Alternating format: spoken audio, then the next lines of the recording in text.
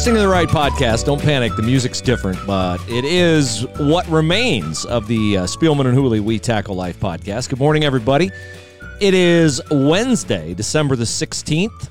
And if you say, where's Chris? Well, then you missed yesterday's special edition We Tackle Life podcast, which was released about 2:25 p.m.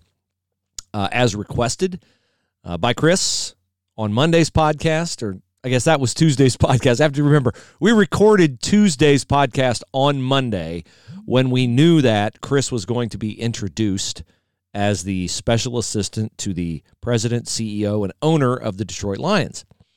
We couldn't tell you that Monday. We haven't been able to tell you that for the past week because we wanted the Lions to be able to make their own headlines, as they should. So I knew, and Chris told me that yesterday was the day the Lions were going to announce it. So Monday morning, after we finished our normal Monday podcast, we recorded about a 25-minute Tuesday edition because you guys have been loyal to us, and we wanted you to know straight from Chris why he's accepting a position with the Lions, and I'm so thrilled for him. I wrote about it on PressProsMagazine.com. Click on the OSU tab when you go there, or click on my tab and you'll find it. You'll also find it under my Twitter, @BHools, on the We Tackle Life Twitter. This podcast will continue, although I'm honestly not sure in what way it will continue. Maybe it's 3 days a week. Certainly it'll frequently have more guests. I don't envision it having a permanent co-host or partner like Chris was, because as we joked about many times, but as is also true, two things can be true at once, this was a bigger podcast when Chris was here, because Chris has a tremendous reach, a tremendous following. And from my position, it was always great to have him on the podcast, which was his idea to start, not mine. He has tremendous wisdom, and that's why I think he's going to be very successful as the special assistant to the president, CEO, and owner of the Lions, because as I wrote and as I said yesterday, and I will say to anyone who asks me, he's a much different guy than he was when drafted by the Lions with the, as he prefers, 29th overall pick in the 1988 NFL Draft. He's been polished by the floodwaters of life. You know, the whole erosive effect of water and of pressure is undeniable.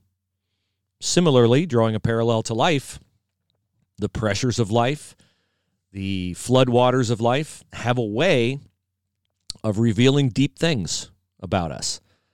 And while Chris has been quick to point out that losing his wife to a 12-year cancer battle does not make him unique, it made him very useful as a person, in tandem with Stephanie, in tandem with their family, in tandem with Chris's wife, Carrie, that can impact people. And I'm excited about him. I think he'll do a great job with the Lions on the football side. I'm more excited for him and about him because we in Central Ohio and throughout the state of Ohio have had the opportunity to benefit from the inspirational impact he's made on us with his late wife, Steph, with his family, with his kids, with his wife, Carrie, now. And we tried to make an impact with this podcast. When we talked about it in August of 2019, when he called me out of the blue and said, hey, I don't want to do radio in Columbus anymore. I want to do a podcast with you. I said, well, I don't want to do a just sports podcast, because I moved on from that in my priorities to a point where I felt like whatever I did with the final 15 to 20 years of my life professionally, I wanted it to be of great impact. And the reason why I wanted it to be of great impact is because as one of my best friends, I look at Chris and the impact he, his family, Steph, Carrie have had on everyone, and I think that's what you should be doing, Bruce, and devote yourself to something like that. Not necessarily in the cancer realm, but in wherever God fits me in. I hope that's 98.9 The Answer, 5 to 7, hopefully soon to expand. That's a platform that I cherish, and it's a platform that I'm honestly still trying to figure out what to do with, how to do it every day. What is the show? I have a better, clearer idea of what the show I don't want it to be than what I want it to be. So that's why I've asked for you guys to pray. Chris has been a great source of tunneling me down on that. And so I'm just thrilled for him. But it does change this podcast. And you guys have been loyal, 2,000 more of you who subscribe to it. We're very appreciative of that. We have sponsors that I love doing business with and being in partnership with. And I want to continue to serve them to whatever extent that I can. So I'd appreciate what you guys want the podcast to be. Email me your ideas. SpielmanHooleyPodcast@gmail.com. SpielmanHooleyPodcast@gmail.com. I've had some thoughts on that. And I've gotten some additional direction on that. And I appreciate that because ultimately this podcast is about serving you, about helping you grow, about helping you see some things maybe through a different prism than you have typically viewed them through. Sometimes that makes people uncomfortable. Sometimes that offends people. But hopefully most of the time it benefits people. So that's what we're about. The reception to Chris being hired in Detroit, off the chart positive. Why wouldn't it be? He's a Lions great, still the all-time leading tackler for the Lions, and he brings to the table all his expertise being around great NFL coaches and players at Fox, having his brother Rick, GM of the Vikings, who they've talked deeply about leadership things and how Rick's hired coaches and how Rick's dealt with players and agents and all that. So Chris has a wide perspective of knowledge, and the Lions are smart to put him to use in a way that I think will benefit their franchise on the field and off. Some emails we've received since then from David. Bruce, I've been listening since the beginning of the podcast. Before that, also when you and Chris did radio. I've been a fan of yours since before that, listening on Cleveland radio. Goes back a ways. I hope you'll continue with the same format, maybe add more guests like Doug Lesmerises and Dustin Fox. The sports are great, but the faith portion is what keeps me coming back. I love your insight around all things Buckeyes and Browns. I pray you'll keep this podcast going. Tell Chris Detroit has a new fan. Of course, only when they're not playing the Browns, but now I have an NFC team. You guys are amazing together. So talented, and the sports podcast world needs you in the faith portion. Well, thank you. And I know Chris thanks you. Guest-wise, look, here's the deal, honestly. I do a different show on 98.9 than I do here on this podcast. Now, I'm respectful of the audience that we have, but have I not talked about certain topics here with Chris in a public way because I wanted to protect my friend from a culture out there that loves to pick one thing and try to cancel you over? Yeah, that's the answer. Of course, we've stayed away from some controversial things. And without Chris here, I don't have to worry about tainting him, which, you know, it's ridiculous anybody would try to taint him for something I say, but that's the world we live in. We don't live in a fantasy world. We don't live in a fair world. We live in the real world. So I don't think I will make this podcast the same as the afternoon show on radio. That'd be dumb. I've got a platform to do what I do on radio, to do what I'm called to do and asked to do by Salem Media and WTOH. I don't need to duplicate that here. But here's why I said that. Are there people who used to routinely come on the radio with me on sports side? Are there people who have come on this podcast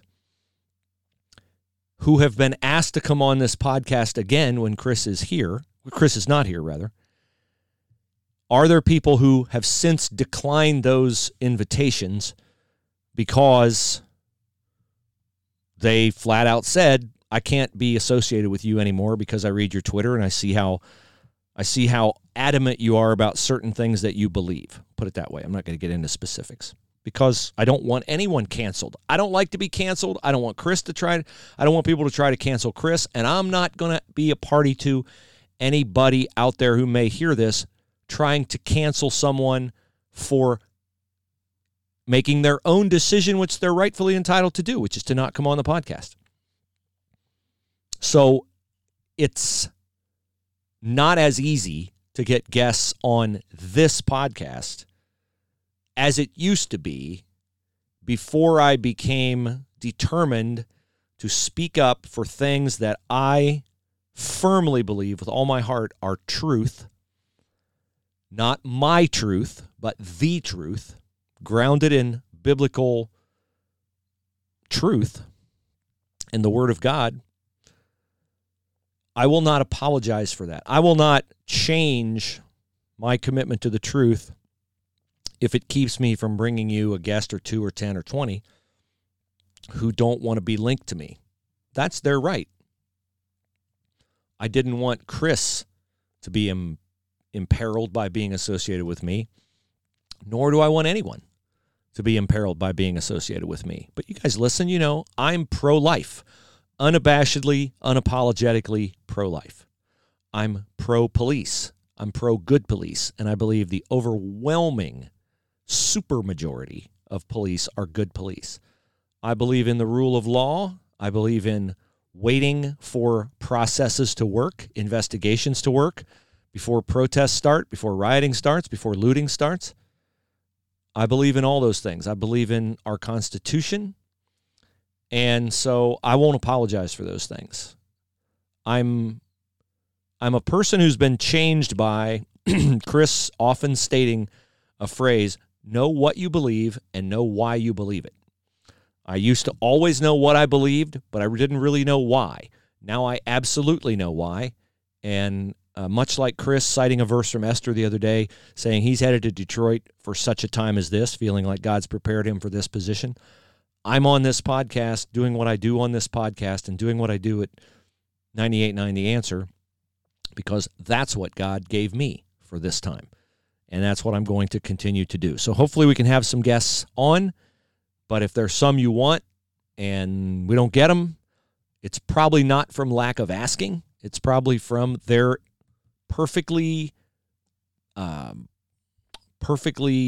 fine desire not to be associated with me because I stand for things they don't believe are true. Here's for an email from Brett, SpielmanHooleyPodcast@gmail.com. Bruce and Chris Hardy, congratulations to both of you and your new endeavors. I wish you much success, Bruce, with your radio show, and Chris on your position with the Lions. I'll very much miss your We Tackle Life podcast. You already know how I feel about your discussions on sports and faith.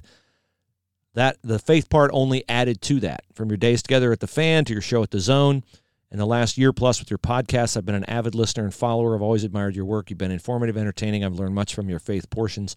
Many thanks. I wish you and your families a very Merry Christmas and Happy New Year. That's from Brett. Brett has been with us as long as we've been in us. First golf outing that I attended at the Fan, Brett and Tony, his buddy, came up and bonded with Chris and I, and we have been in touch with them and stayed in touch with them over the years. Brett's a wonderful guy. So is Tony, and this is the great part about doing this. I get a lot of negative, snarky stuff on Twitter, and that's okay. I believe in freedom and liberty and free speech, and that includes speech that, I don't like.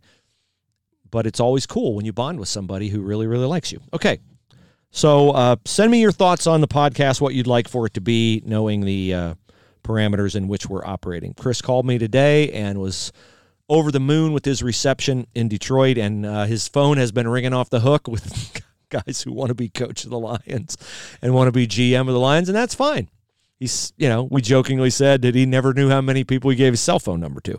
So he's going to be immersed in that. He said yesterday, as he left my place, he said that he wants to continue to do some of the faith stuff on an irregular basis. So I'm going to give him all the room in the world. It won't be for a while because I got to hire a coach and a GM, and that may take them until mid to the end of January. So I'm going to let Chris make the decision on that, but he'll always be welcome here, and he knows that. As for the name of the podcast, honestly, I know I'm going to change it because it's not fair to people to market it as obviously Spielman and Hooley if Chris is not on it. But I haven't delved into yet whether subscribers under that name can be transferred to a new name, whether I have to find a different podcast platform because they won't switch it to whatever it becomes. Suggest a new name for the podcast if you like. So it'll continue under this label. I'll have all that buttoned up by the first of the year. But we'll continue to do this podcast and talk about the things that are going on with the teams that you care about. First and foremost of which, of course, is Ohio State. Buckeyes playing the Big Ten title game Saturday at noon. Don't operate under the recollection, well, Big Ten title game's always on Saturday night. It has always been on Saturday night, but this year it's at noon on Saturday. So I'm sure that was TV driven by Fox. Ohio State and Northwestern. Don't think we're going to have any COVID issues with that one, but COVID has claimed the Michigan-Iowa game. And you can say, if Jim Harbaugh returns as coach at Michigan in the fall of 2020, you can absolutely say that COVID saved Jim Harbaugh's job. There is no doubt in my mind COVID saved Jim Harbaugh's job. They're 2-4 if it does. They're 2-4. They would have been 2-5 if they played Ohio State. They likely, 50-50, let's say it that way, 50-50, could have been 2-6 had they played Maryland. Maryland beat Penn State at Penn State. And where you play them doesn't matter because, of course, there are no fans. They were supposed to play Iowa this week on championship weekend, 2-7. Let's say they win Maryland. They're not beating Ohio State, and they're not beating Iowa. They're 3-6 at best. 3-6 at best, and he's gone. So if he's back, and I've gone from a guy who Ohio State fans didn't want Jim Harbaugh at Michigan because they feared what he'd do with Michigan, to a guy who Ohio State fans want Jim Harbaugh at Michigan because what he hasn't done with Michigan. If he's back, COVID saved his job. There's no doubt in my mind. Interesting story today in the Detroit News. Detroit Free Press. Give it the credit that it deserves because it's very well done. I do not know this person. I don't know if they're male or female. Rainer Sabin. Rainer Sabin. No idea who that is. But they did a great job on this story, which is called On Signing Day. Yes, today is signing day. Woohoo! Michigan football's vanishing act in Ohio is an open wound. You better believe it is. That is at the heart of the failure of Jim Harbaugh at Michigan. He has not brought in Ohio recruits at a time when Ohio State has been prone to go outside Ohio for players. I don't know if over the last 5 to 6 years it's been a down cycle in the state of Ohio. My guess is no. There's always a bunch of players from the state of Ohio.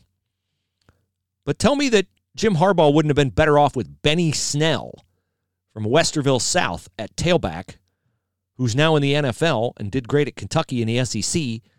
Tell me he wouldn't have been better off with Benny Snell than the dreck he's been putting out there at tailback. I think that's inarguable. So the story on the Free Press says, and it starts out with Ted Ginn Sr. When Jim Harbaugh got the Michigan job, I said the Ohio State-Michigan rivalry will go to the next level, back to the old 10-year war level, when Jim Harbaugh wins in Ohio Stadium. I didn't say if, because I was sure eventually he's going to win in Ohio Stadium. Eventually, you're an Ohio State coach, you're going to have to win at Michigan. When he wins in Ohio Stadium against the Buckeyes, and when he gets a recruit out of the state of Ohio that Ohio State wants. I assumed those two things would automatically happen. Neither one has ever happened.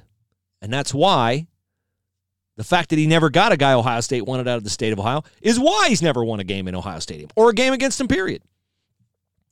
Who do you have to be simpatico with if you're Michigan's head football coach? Where would you start? You say, well, gee, Bruce, in my mind, I'm picturing Ted Ginn Jr., Dante Whitner, Troy Smith, all these guys. I'm thinking maybe it'd be a good idea to get on a first-name basis with Ted Ginn Sr., with Glenville. Yeah, I would think that too, since one of the first guys out of Glenville to the D1 football realm was Pierre Woods. Ohio State wanted Pierre Woods bad in the Cooper era. Couldn't get him. Pierre Woods went to Michigan. Has Michigan done well in the state of Ohio over the years? Yes. Going all the way back to Denny Franklin and Tom Darden and continuing through Elvis Gerbach, Desmond Howard, Marcus Ray, Mario Manningham, Ricky Powers. Noticing a trend. A lot of great Michigan players are Ohio guys. Because, what? Kids all have a contrarian streak in them, right? Yeah, they do. Even young Chris Spielman told his father, I think I'll go to Michigan. And Sonny said, I'll tell you where you're going to go. You're going to go to Ohio State. issue settled. Even Chris Spielman wanted to be a contrarian and go to Michigan. So that exists. And at a time when Ohio State is recruiting more out-of-state kids than ever before, Harbaugh should have made hay off that. Instead, he's become strangely fascinated with New England recruits because everybody knows New Hampshire, Rhode Island, Massachusetts, they produce a bevy of unrecognized college football talent. Not so. Ted Ginn Sr. quote in this story by Rainer Sabin in the Detroit Free Press. I can remember a time when coaches had to come through Glenville, whether you wanted to or not. You had to have it on the schedule. You had to have Ohio players. But in the Wolverines' last signing class, 23, none of them were from Ohio. And the class they're expected to sign this year, 21 commitments, one of them is from Ohio. A safety, I'm sure he's a better player than his 3-star rating. He better be if they have any hope. Rod Moore of Northmont. It's a suburb of Dayton, Clayton, Northmont. So,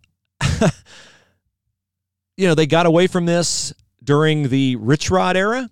Brady Hoke came in, first day he's on a job. This is all in the story. You should read it. It's free. It's not a subscriber story. Brady Hoke called Ted Ginn Sr., said, I want to get back in there. They also talked to the coach at Warren Harding. Does Warren Harding have players? Well, yeah. Maurice Clarett was a Warren Harding guy. Mario Manningham, Warren Harding guy. Steve Arnold, the head coach at Warren Harding. He says, where are the Ohio kids at on Michigan's roster? If you're in the recruiting department within that university, this is Warren Harding's coach talking, why aren't you paying close attention to knowing what type of football this state has and how good it's been to your program? It's a fair question. Very fair question. Oh, I left out a Michigan great from Ohio. How about Jake Butt from Pickerington? Jake Butt tells the Detroit Free Press, there are some good football players in Ohio. You look at some of Michigan's all-time greats, blah, blah, blah, blah, blah. In Harbaugh's final year as a Michigan quarterback in 1986, the year that Harbaugh predicted a win over Ohio State, the year that happened because Matt France missed a chippy field goal at the end of the game, and the year that Michigan then went to the Rose Bowl instead of Ohio State, 25 of Harbaugh's teammates were from the state of Ohio. 25. Quote from Kirk Herbstreit. Bo Schembechler would get 5 or 6 recruits a year, mainly from Northeast Ohio, because of his ties to Barberton. And I mean, that was always, if Michigan played Ohio State, they would have 2 or 3 on offense that started and 2 or 3 on defense.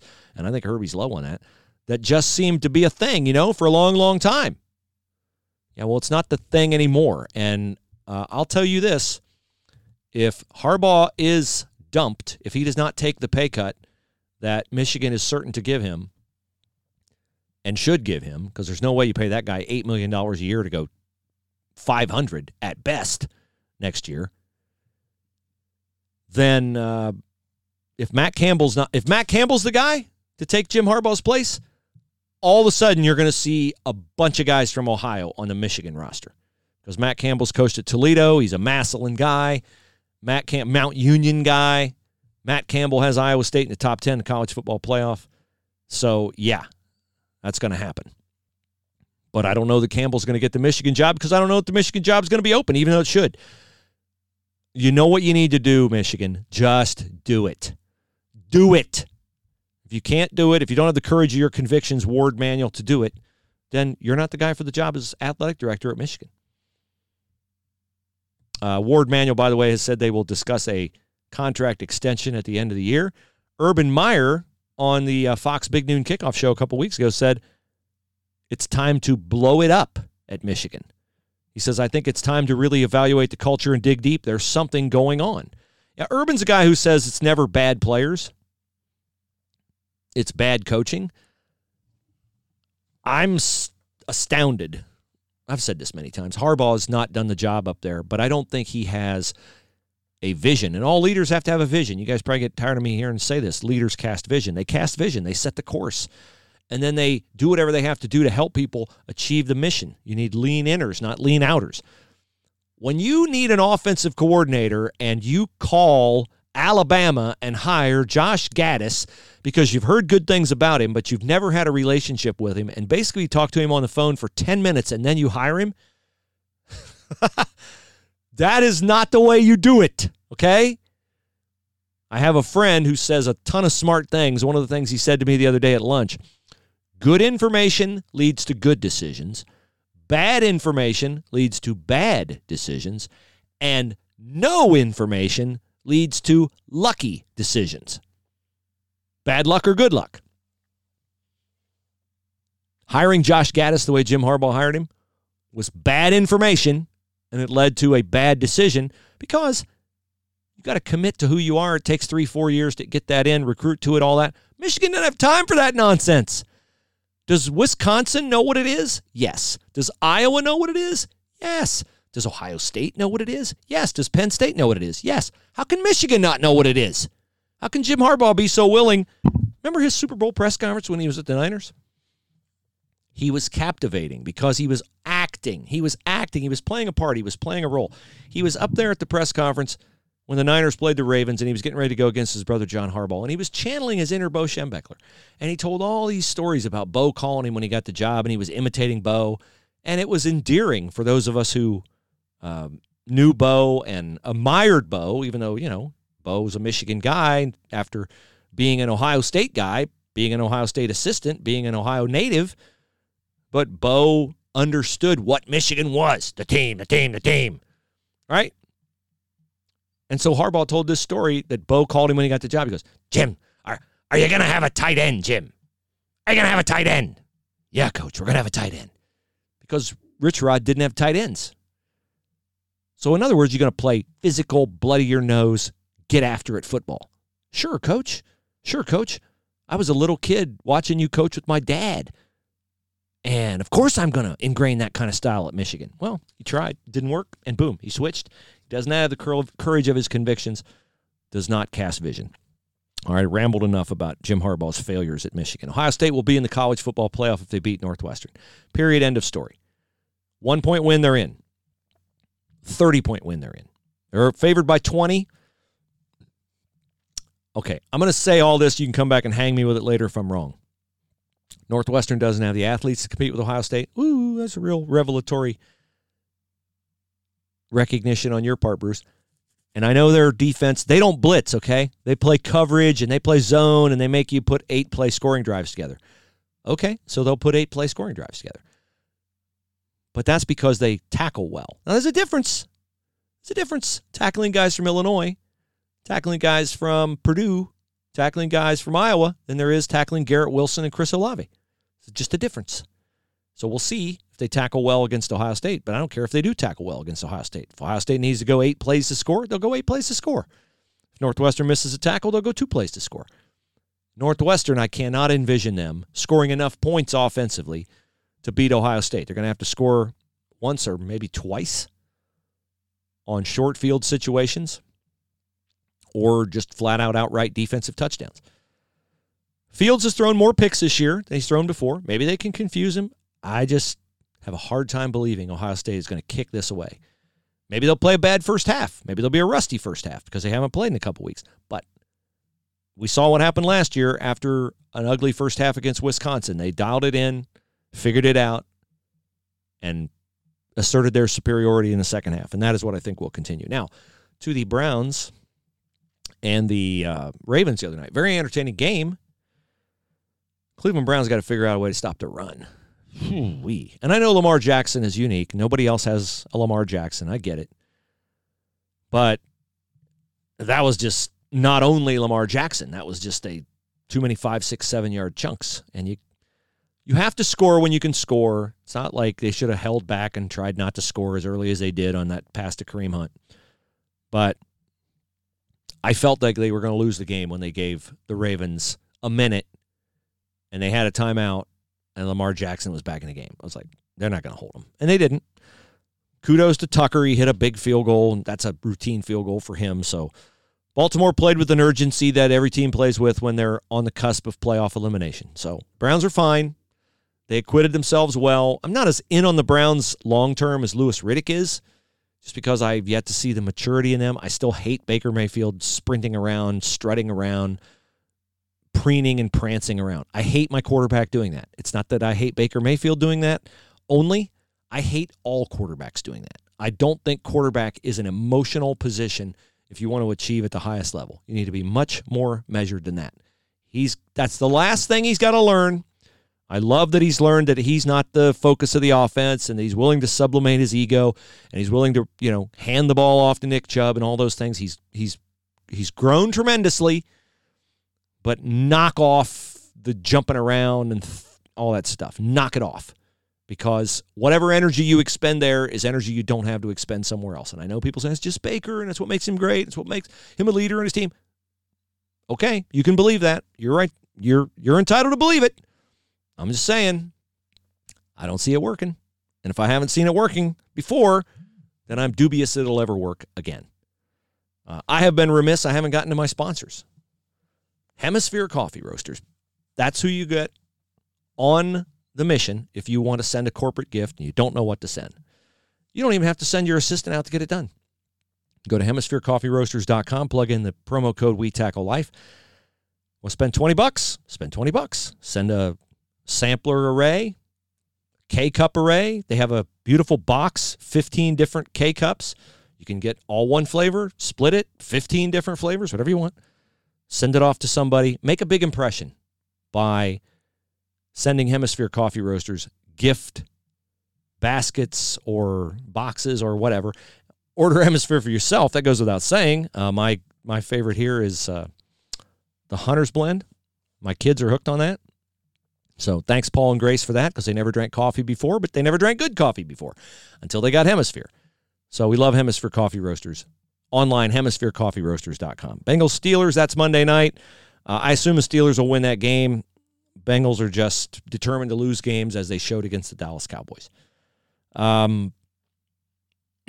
Okay, so let's go to the faith portion of the podcast.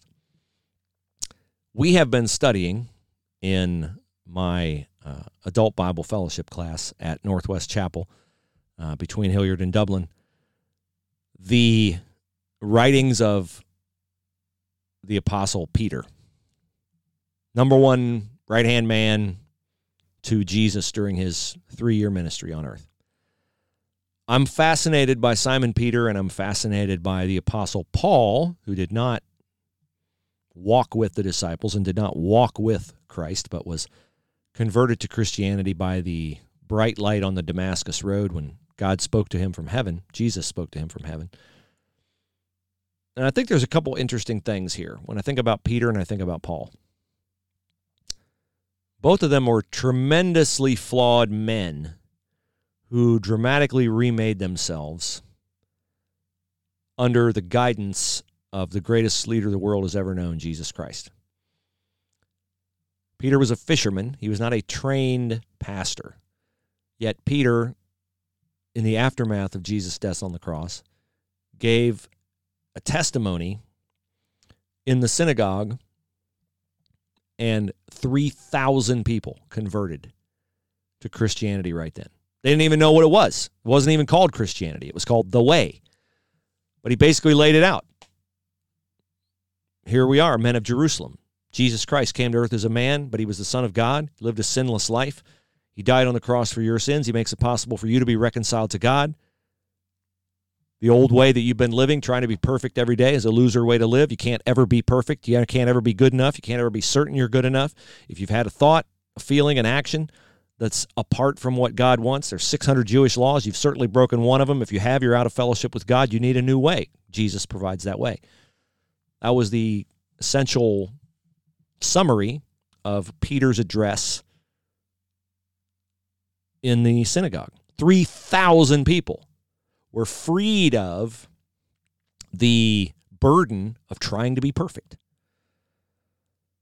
Similarly, the Apostle Paul, we don't know much about Peter other than he was a fisherman before he became a disciple. We know a lot about Paul. We know that Paul was in the in crowd, man. Paul was a Pharisee. He was a young Pharisee, so he was like a progeny. He was like the LeBron James of religious officials, ahead of his time. He was amazingly motivated to what? Persecute the church. What Peter was doing, this new way. Not having that.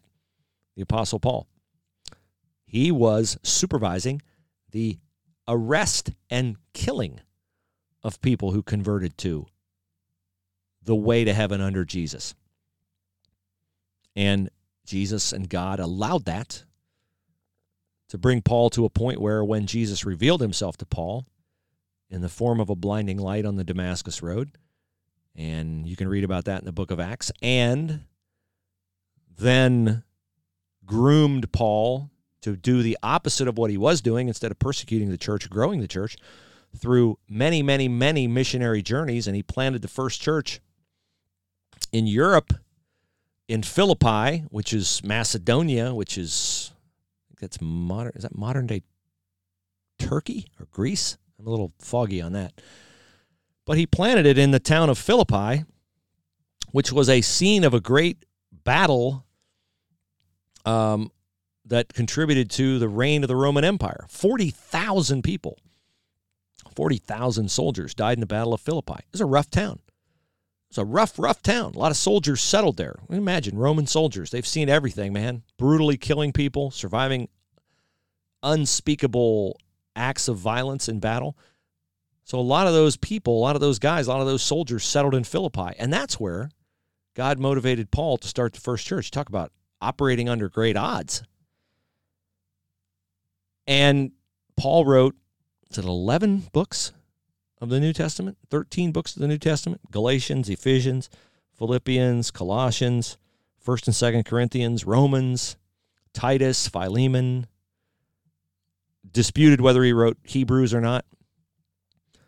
1st and 2nd Thessalonians. I think I left them out. Paul's a prolific writer. So I identify with that side of Paul and that, hey, that's cool. You can do some great things for the kingdom with the writing talents, hopefully the writing talents that God has given me. So I was processing our lessons in 2 Peter chapter 3, where Peter's writing to a church, basically saying, look, here's what you have in life as a disciple of Christ. You have a certainty of the future, you have peace, you have forgiveness of sins, you know that's where you're headed. Second chapter of 2 Peter, Peter says, so you got all this stuff, so keep this in mind. If you have all these things, then how do you think you ought to live? It's not really a question. It's kind of a accountability statement. Basically like, if you imagine a conversation you'd have with your child.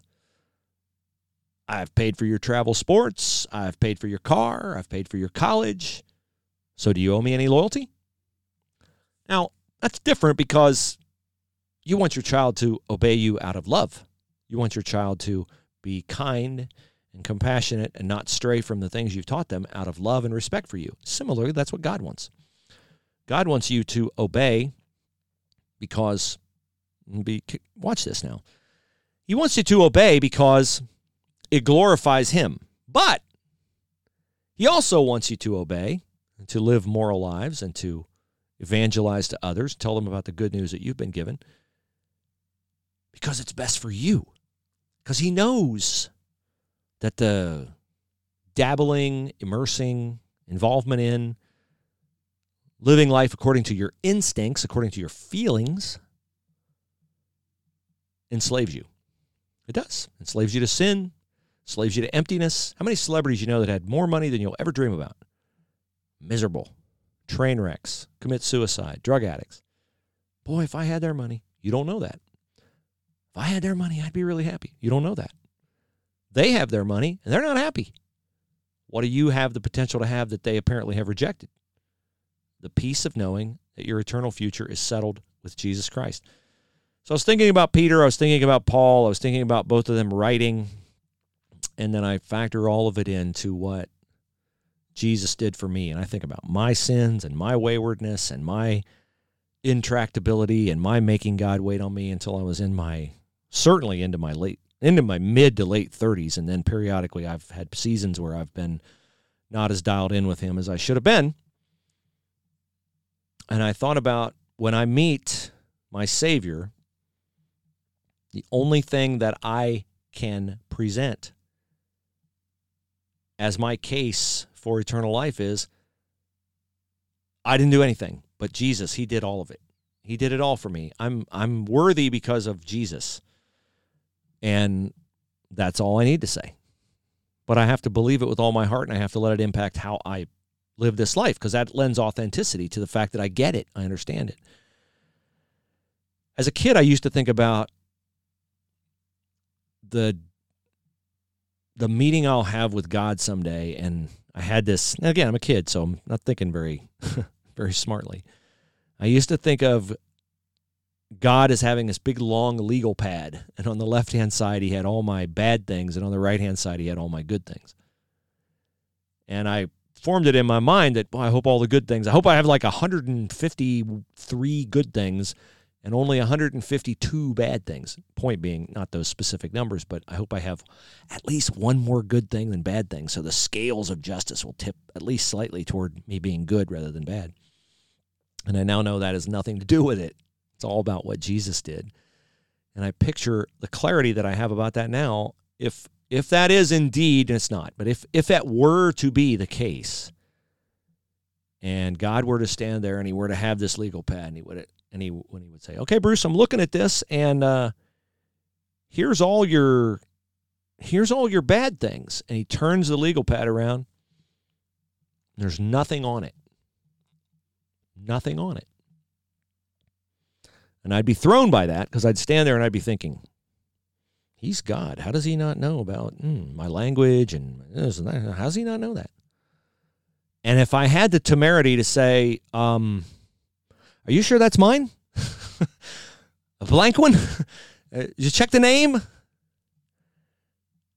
He might respond to me. And again, this is all just, I'm doing this for visual impact.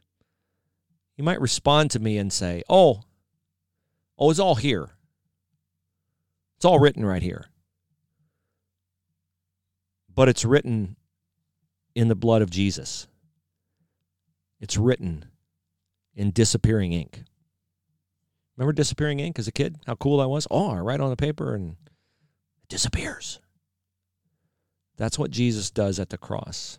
That's what he did at the cross.